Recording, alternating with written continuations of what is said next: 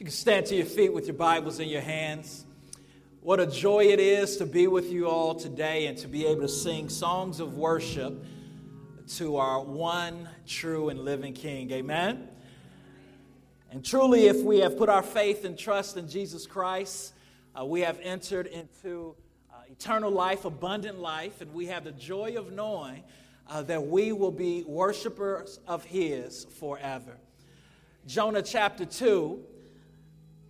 While you turn there, we're so thankful and grateful to see each and every one of you here this morning. And to our guests, we pray that a song would be sung or a part of this message would prick your heart and allow you to love Jesus all the more. Jonah chapter 2.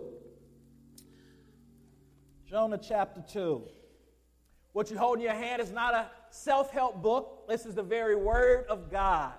It was written by holy men, inspired by the Holy Spirit, in order that we may know the heart of God and be empowered to live transformed lives. If you could look at verse 1, and we're going to read the majestic, wonderful, matchless Word of God together. And the Word reads, "Then Jonah prayed to the Lord his God from the belly of the fish, saying, I called out to the Lord out of my distress. And He answered me. Out of the belly of Sheol I cried, and you heard my voice, for you cast me into the deep, into the heart of the seas, and the flood surrounded me. All your waves and your billows passed over me. Then I said, I am driven away from your sight. Yet shall I again look upon your holy temple.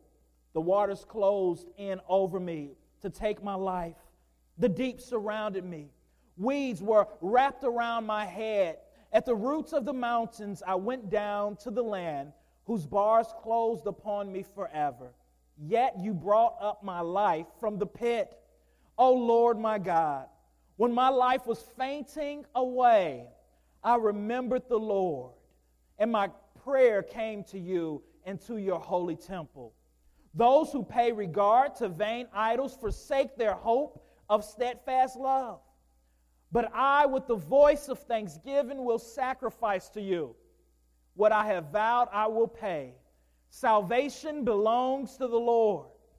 And the Lord spoke to the fish, and it vomited Jonah out upon the dry land. Let's pray. Gracious Father, we come here this morning to worship you, to ascribe supreme worth to your holy name.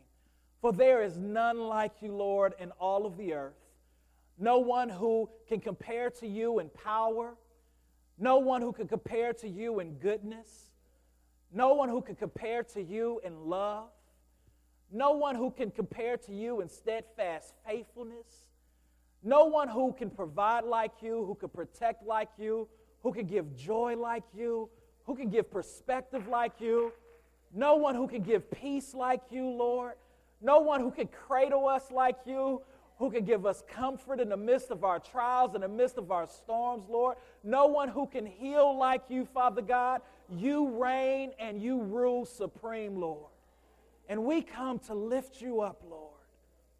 We come, Father God, asking you to have your way in our hearts, Lord. Have your way through your word, Father God. Allow your anointing, Lord, your Holy Spirit to break yokes, Father God, to set us free, Father God. We pray, Lord, that your word, Lord, would move us if we're in a place of apathy, Father God, to a place, Lord, of deep reverence, Lord. We pray, Father God, that you would make us zealous for good works, Lord, according to your word, Lord. Confound us with your grace, Lord. Show us just how scandalous it is. And allow us, Lord, to leave here, Father God, surrendered fully to you. Take my broken mind, Father God, and use it, Lord, for your glory. In Jesus' name we pray. Amen. You may be seated in the name of Jesus. Today we're looking, and we're going to continue to look at the life of Jonah as we are entitled this series, Divine Mercy. And today we're going to look at the repenting prophet. Last week we looked at the running prophet, and today we're going to look at the repenting prophet.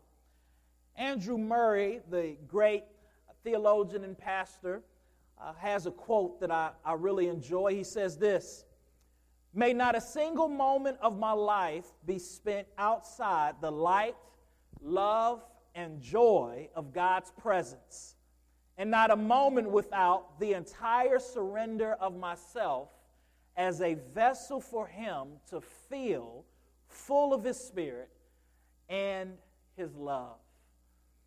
Jonah, in chapter 1, we meet him and we see him, and the Bible introduces him as a prophet.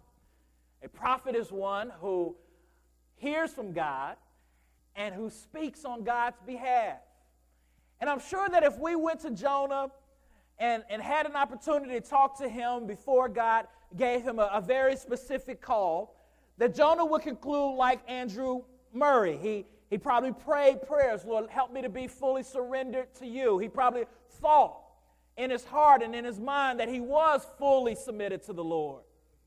But then God came to Jonah with a word.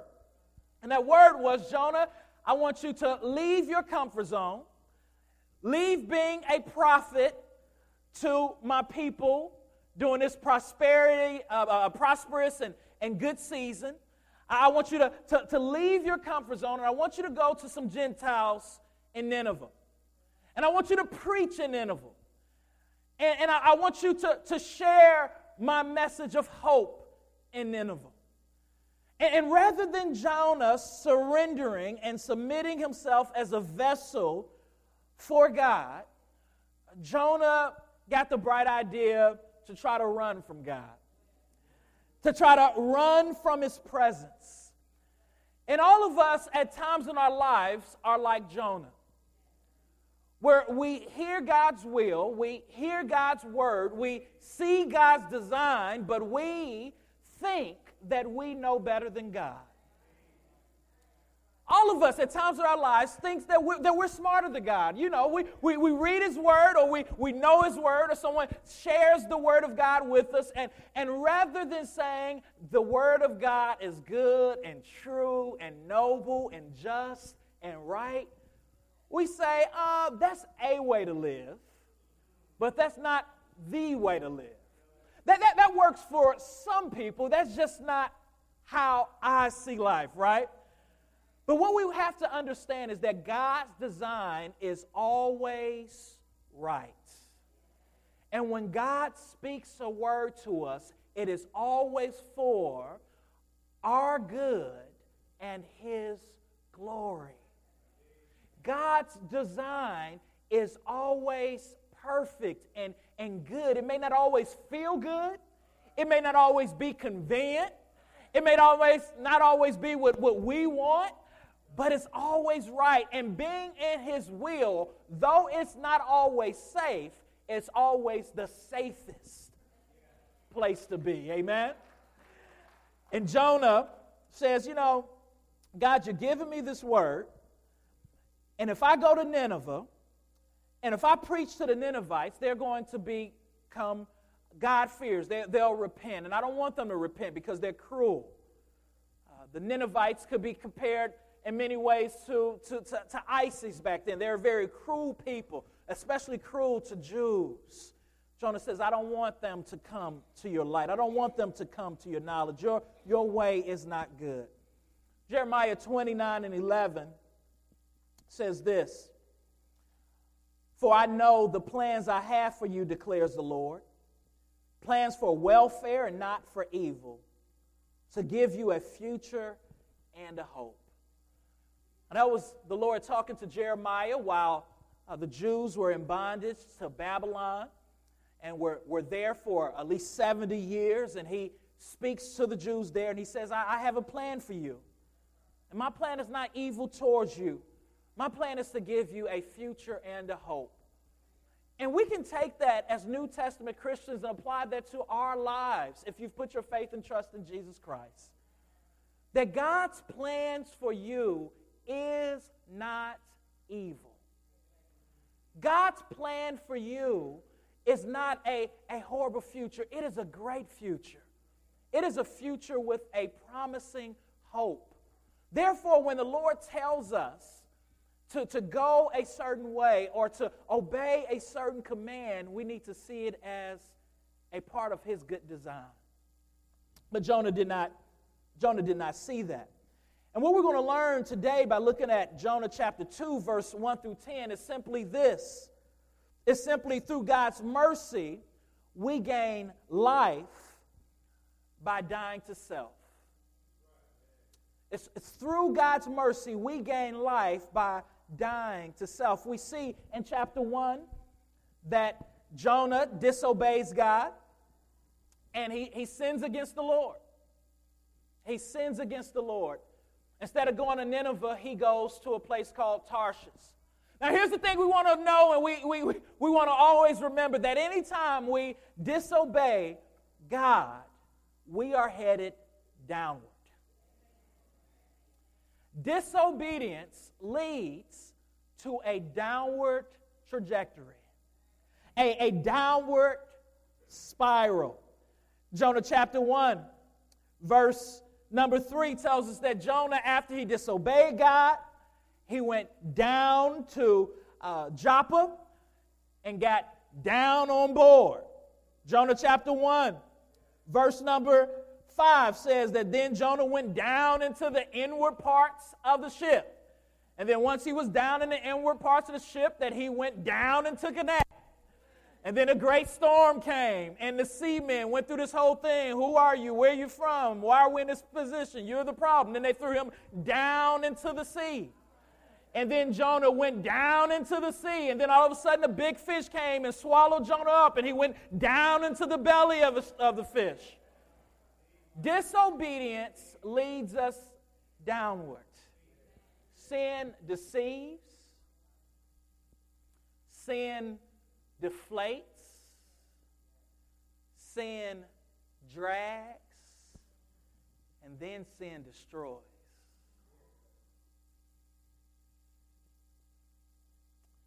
It binds. It blinds. And then it grinds. And that's where we find ourselves in Jonah chapter 1, verse 17. Verse 17 through verse 2 of chapter 2, Jonah's kind of giving us a summary of what happened after he went on his downward trajectory. And he's going to give a summary in these verses, and this kind of is going to foreshadow and let us know what's coming for the rest of the chapter.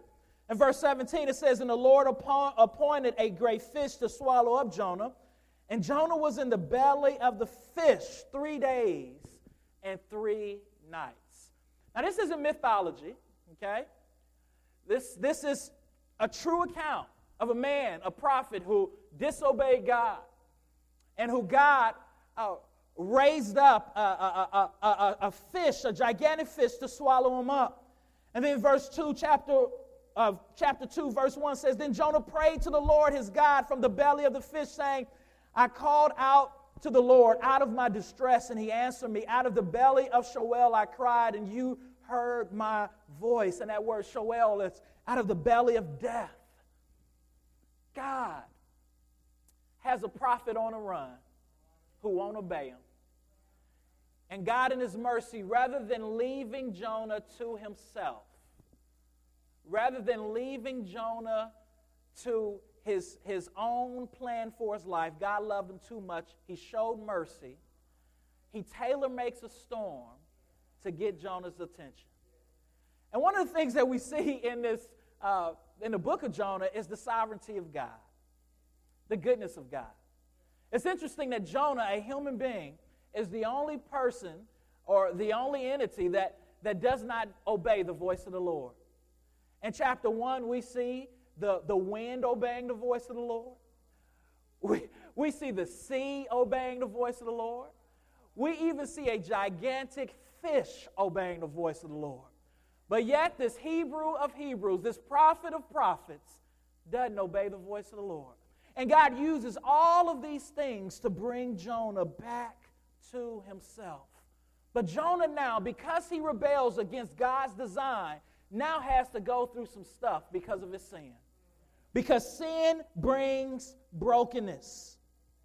Sin brings pain. That's what we read in verse 3.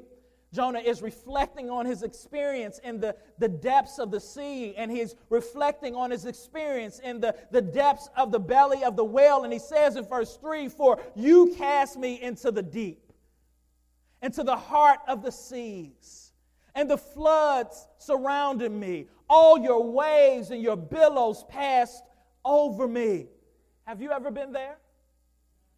Have you ever been in a tailor-made storm, in a place in your life where you know that the reason you are there is because you made a bed that now you have to lie in?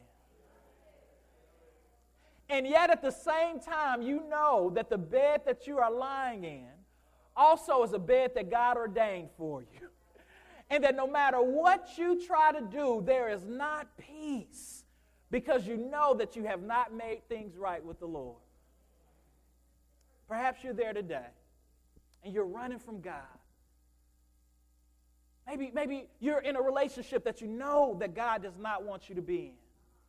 I've been there before.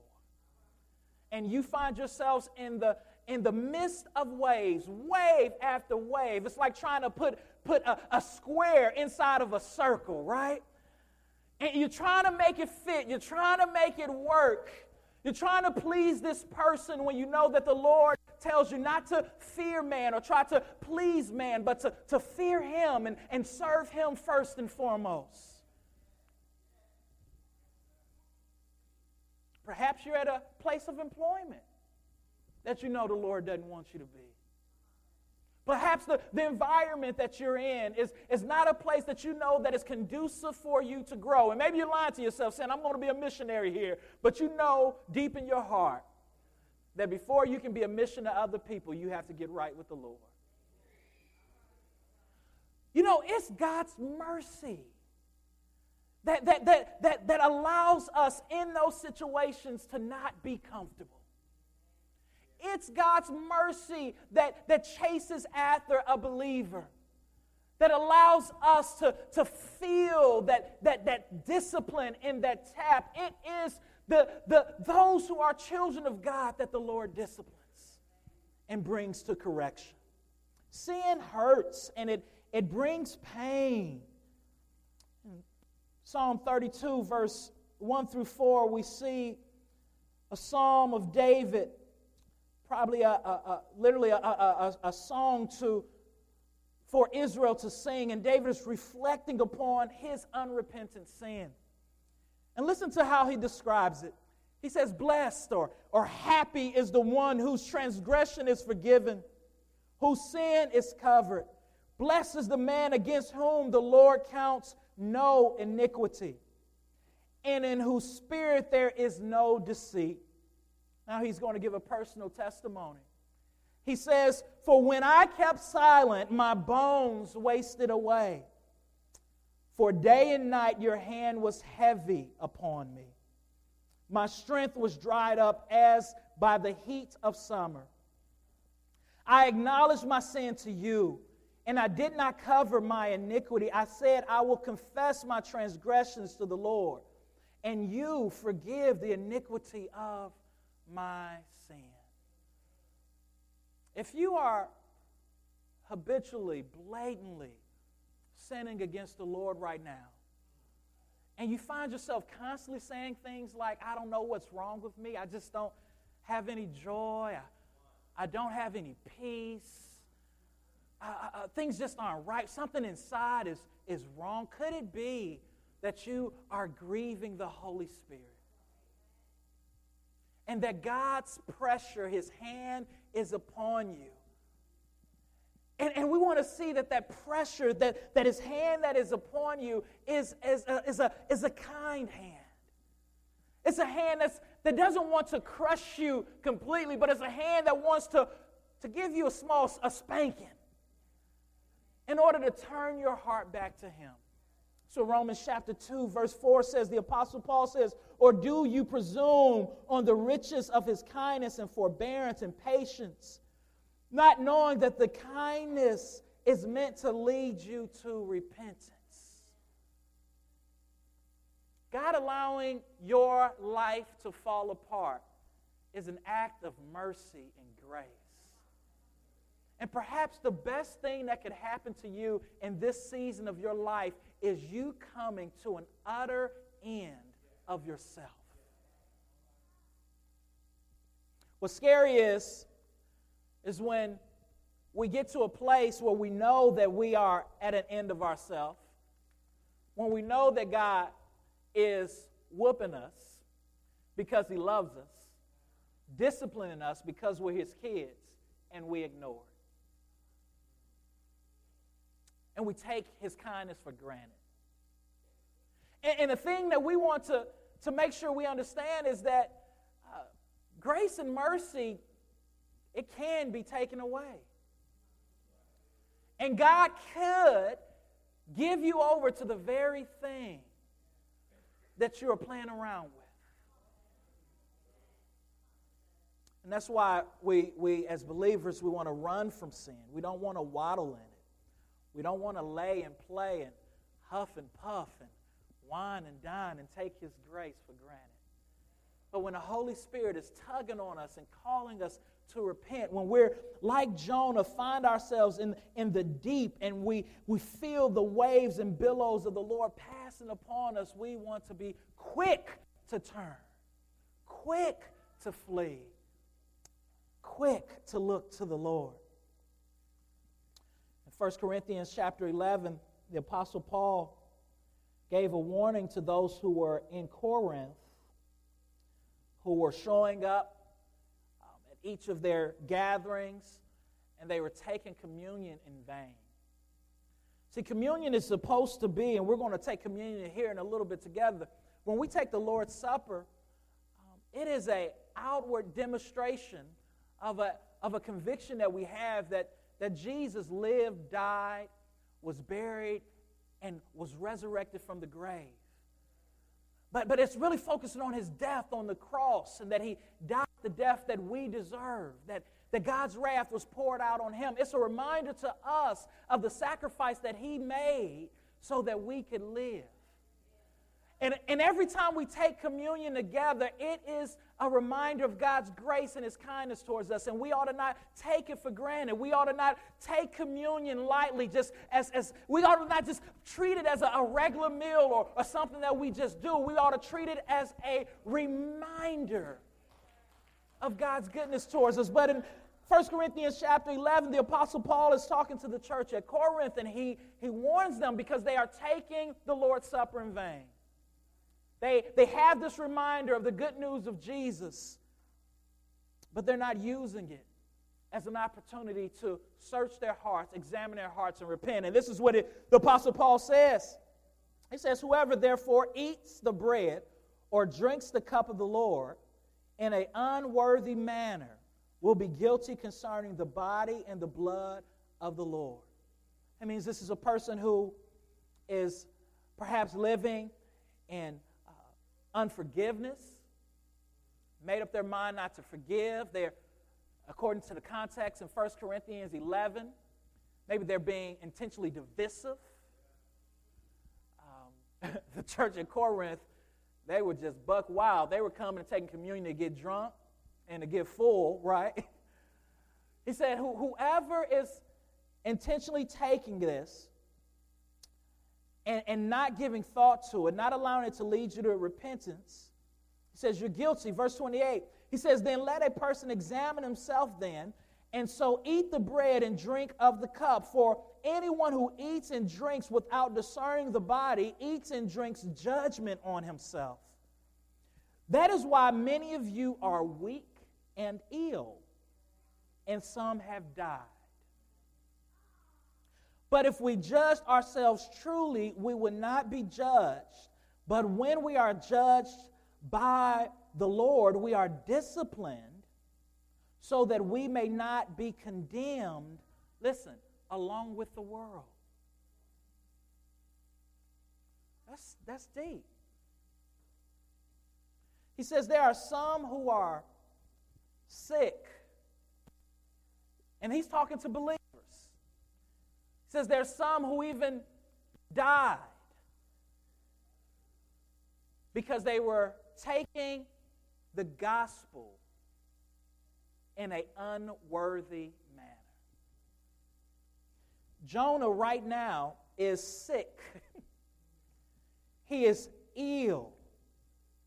He is in the belly of a fish. He is wrapped, as he says here, with seaweed, entangled with all types of things, as that fish is just swimming in the sea, and water is coming in. He's miserable, probably going in and out of consciousness, and he knows that he's there because he went against God's design.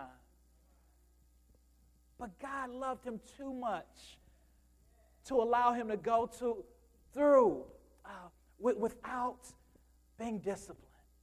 You know, one of my children recently confessed to me and my wife that they refused to cry while being disciplined. And it was the funniest thing. We're sitting at home. The child just got disciplined like an hour before. And he says, you know, whenever you and mommy discipline me, I'm just going to take it.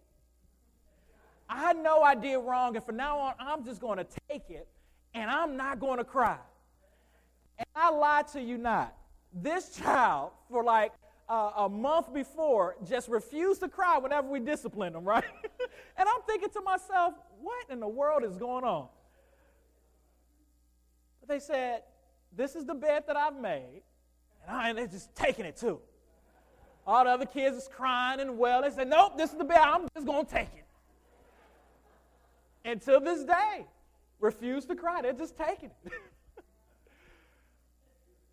You know, some of us, we're just taking it. But we're not allowing the discipline of the Lord to change our hearts. And what we should do when we're disciplined, rather than just saying, I know that I'm in this position because of my disobedience, is we should repent. We should say, cry out to the Lord and say, Lord, help change my perspective. Help change my life. Because we're going through unnecessary waves.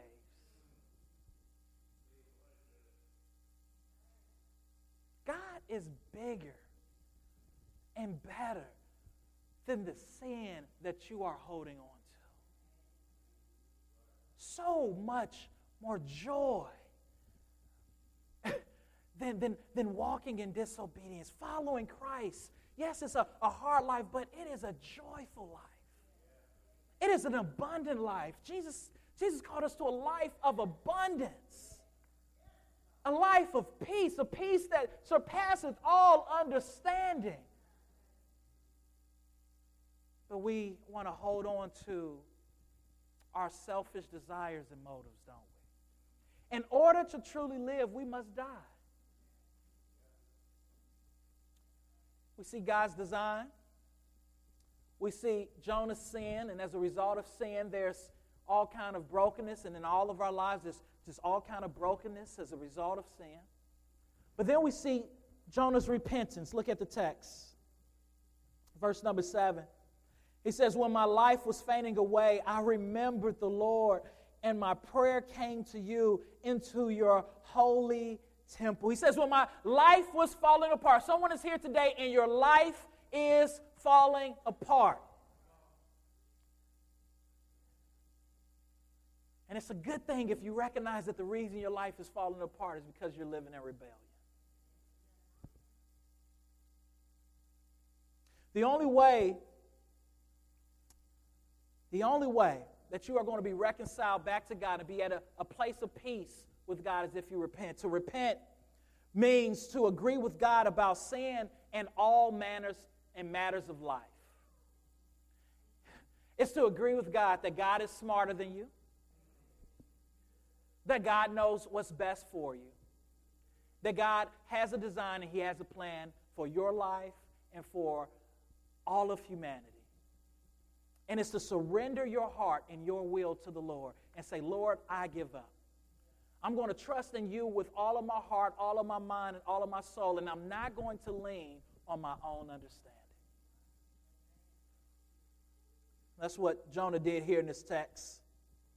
He said that he remembered the Lord and he prayed to the Lord, and he had confidence. He knew that if he pray to the Lord that he would once again look upon the Lord. He will once again be in a favorable position with the Lord. In verse 4, he had hope. Yet I shall again look upon your holy temple. In verse 7, he says the same thing. And my prayer came to you into your holy temple. Jonah knew that God was a merciful God, that God was a forgiving God, that if we confess our sins, that he is faithful and just to forgive us of our sins. 1 John 1 and 9, and cleanse us from all unrighteousness. And I don't care who you are or what you've done last week or last year or last month, whatever it was, that God, if you cry out to the Lord, if you say, Lord, help me, if you say, Lord, I'm entangled, Lord, I love this thing that I ought to hate, and I need you to give me a new passion, to give me a new taste, to give me new desires. I need you, Father God, to give me your perspective on sin, your perspective, Lord, on my life. I need you to forgive me, that he will forgive you. Jonah knew this. That's why he didn't want to go to Nineveh. He said, Lord, if I go and if I preach this good news to Nineveh, if I warn the Ninevites about your coming judgment, Lord, they'll repent and you'll forgive them. And I don't want that. Can you see Jonah? The running prophet, stubborn prophet, got his mind made up on how life was going to go, running from the presence of God, going to Tarshish to go on vacation, going on strike against the Lord, goes and gets thrown over into the sea, and while he's thrown on the sea, he's still probably saying to himself, I'm still not going, Lord. Then the fish comes, and he's in the fish, and he's down there, and there's seaweeds, and the fish is eating all kind of stuff, and it's coming in, and the fish is passing gas, he's smelling all this stuff, and and then eventually he says, Lord, I give up. Somebody here needs to just say, Lord, I give up. I'm drowning. This isn't working. I'm not smarter than you. But I praise you that you are faithful. I praise you that you forgive.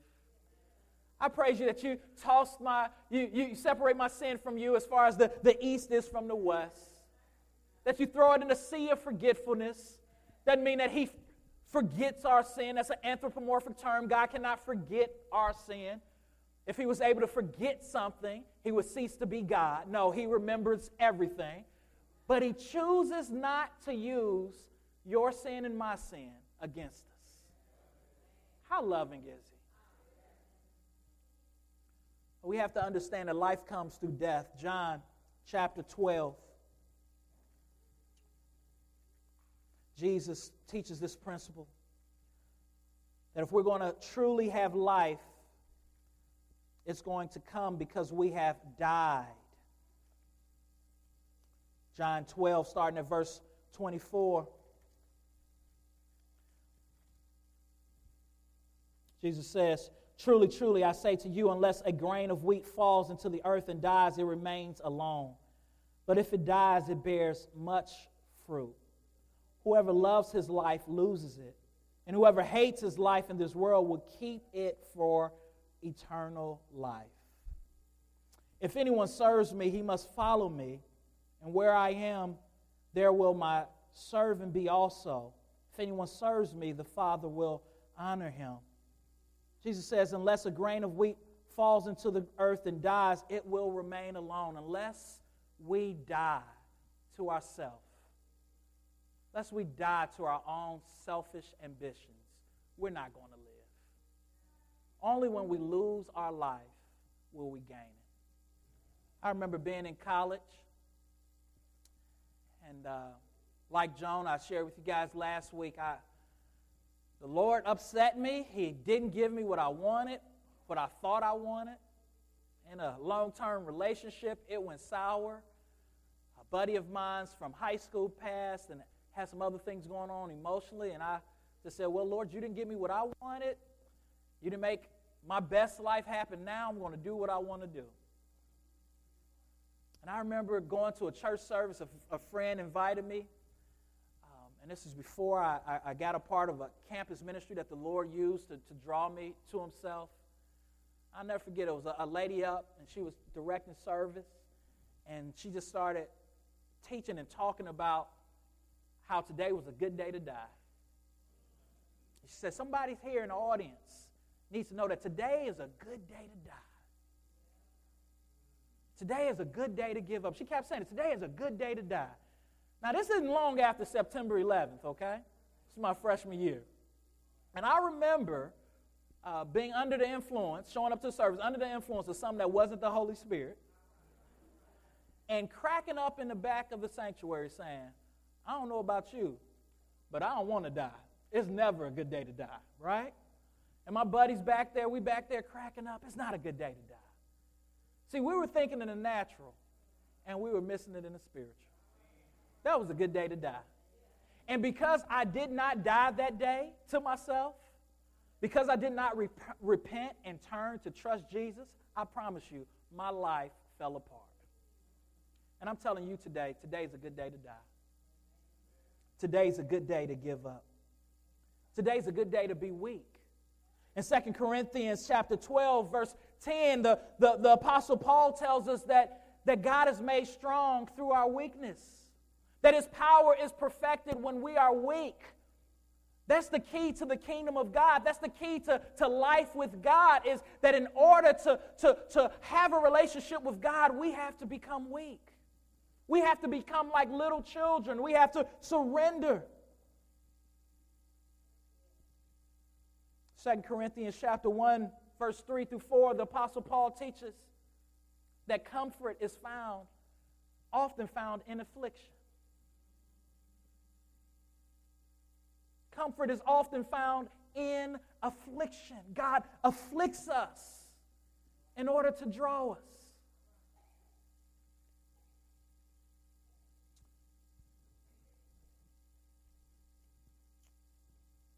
Jonah had to become weak. Not only do we have to become weak, but this nation has to become weak.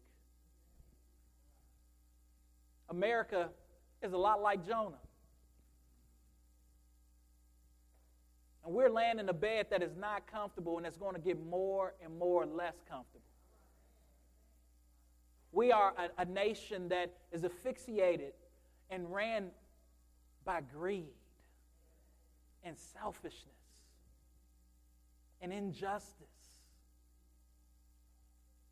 But the Lord says to us as individuals what he says to us as a nation, especially Christians. He says to us what he said in 2 Chronicles chapter 7, verse 14. He calls us to repent. If my people who are called by my name humble themselves and pray, seek my face, and turn from their wicked ways, then I will hear from heaven and forgive their sin and heal their land. The only way to restoration with God is through repentance. And that's through humility. And that's through weakness. We see in verse number 8 and verse number 9 that Jonah turns his attention to the steadfast love of the Lord. In the midst of this psalm, he says, those who pay regard to vain idols forsake their hope of steadfast love. Jonah recognized that his heart was worshiping someone other than Jesus.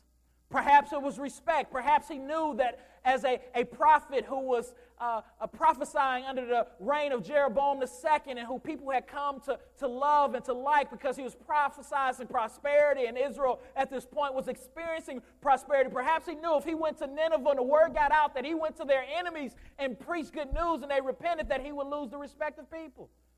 Perhaps respect was an idol for Jonah. Or maybe it was ethnocentrism. Maybe he was a racist. And that ethnocentrism was an idol to Jonah. Jonah recognizes that in light of God's steadfast love, that those idols should not be held on to. And all of our disobedience can be traced back to an idol. Some of us, we're living in blatant disobedience simply because we are lonely and we are seeking comfort, significance, or control. Verse number 9. But I, with the voice of thanksgiving, will sacrifice to you. What I have vowed, I will pay. Salvation belongs to the Lord. Jonah is reflecting on his time of repentance, and he says that with a voice of thanksgiving, he will sacrifice to you. He's now looking forward to once again being before the temple of the Lord and offering sacrifices. He has come to the conclusion that salvation belongs to the Lord, that he did not save himself out of the belly of the fish. And we, as the people of God, we must recognize that salvation belongs to the Lord and not ourselves. And only when we recognize that we are saved by grace through faith and that salvation is a gift can we have thanksgiving and can we live with thanksgiving. There's no thanksgiving without repentance. There is no gratefulness in the Christian life without recognizing that God is the one who saved us. And perhaps part of the reason why we're not thankful as Christians, and we often find ourselves maybe grumbling and complaining, is because maybe we think that we saved ourselves. Or that it was half and half. God saved us and we saved us. Oh, that's not the gospel. No, the gospel tells us that we are not righteous. The gospel tells us that not only are we sinners, but we are unable to save ourselves. Jonah's story shows us that if it was left up to us, we would be in Tarshish. If it was left up to us, we would live life according to our own pleasure and our own will. But God, being rich in mercy, came and he got us. And while we were living in stubbornness and disobedience and rebellion, that his love constantly pursued us. His love came and got us.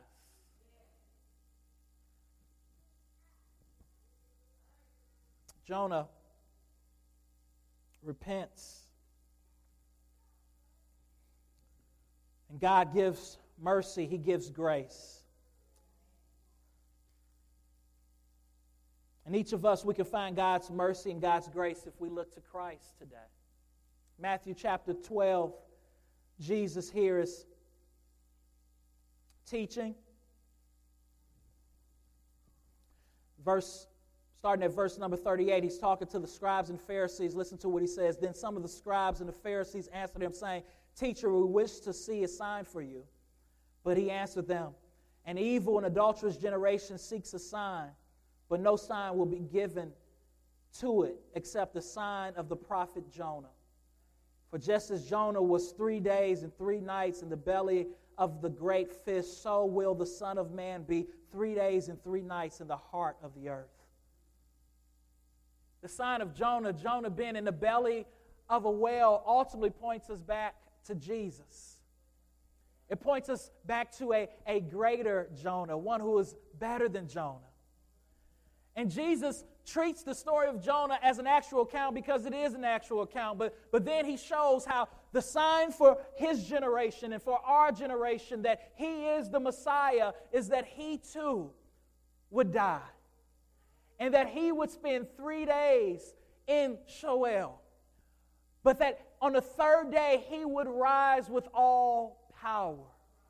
Jesus died so that we might live. And if you're here today, perhaps you're like Jonah and you're living in rebellion, I want to point you to Jesus. And if you're here today and you know someone who's like Jonah, who's on a run from God, I want to encourage you to share the good news of Jesus with them. To call them to repentance. Repentance is not a luxury.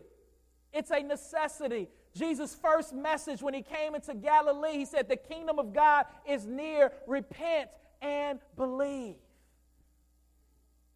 The gospel. I want to show you a quick diagram here. And just as we walk through the story of Jonah, I want to walk through this with you. If you don't have a relationship with Jesus, for you to see and be able to cherish the good news of the gospel. The Bible teaches about God's design, that in the beginning God created the heavens and the earth, and He created everything good, and He created our first grandparents, Adam and Eve. And He gave them a garden to tend to and to mend. And He gave them one prohibition, to not eat of a tree that was in the center of the garden. And the Bible says that Adam and Eve, seeking to become like God, seeking to be in control, seeking to be free, that they sinned. And as a result of sin, they experienced brokenness, and we experienced brokenness. A curse entered into the world, what we call the fall. And as a result of sin now, the earth moans. Things are messed up. There's tornadoes, tsunamis, hurricanes. As a result of sin, we all receive a sin nature in Adam. We are born into sin, and we are shaped by iniquity. And there's all types of brokenness in our lives. There's relationship brokenness. There's physical brokenness. There's emotional brokenness. And we are headed towards a downward spiral. But the Bible says that the only way to escape this brokenness is to repent and to believe in the gospel, to repent and to believe in the good news, to repent and to believe in the life, death, burial, and resurrection of Jesus Christ. To confess with your mouth and believe in your heart that God has raised Jesus Christ from the dead, and that the righteousness that Jesus has now become your righteousness by faith. And that you are fully accepted by God, not on your own merit, not according to your own good works, but by His merit and His good works, by His performance, and that now you are saved by grace. And as a result of the gospel, now we pursue God's design for our lives. And even when we fall short, we quickly repent and we turn back to God, and we receive healing. If you're here today and you do not have a relationship with Jesus Christ, I want to encourage you to repent, to make a mental U-turn, to see God's mercy. The Bible says that the wages of sin is death. That because of your sin, you deserve death. I deserve death. We deserve hell. But God is gracious. And He's giving you an opportunity to repent and to turn and to trust Jesus today. Let's pray. Father, we thank You for the opportunity, Lord, to hear Your word. And I pray, Lord, that You today would help us to die to self in order that we might live.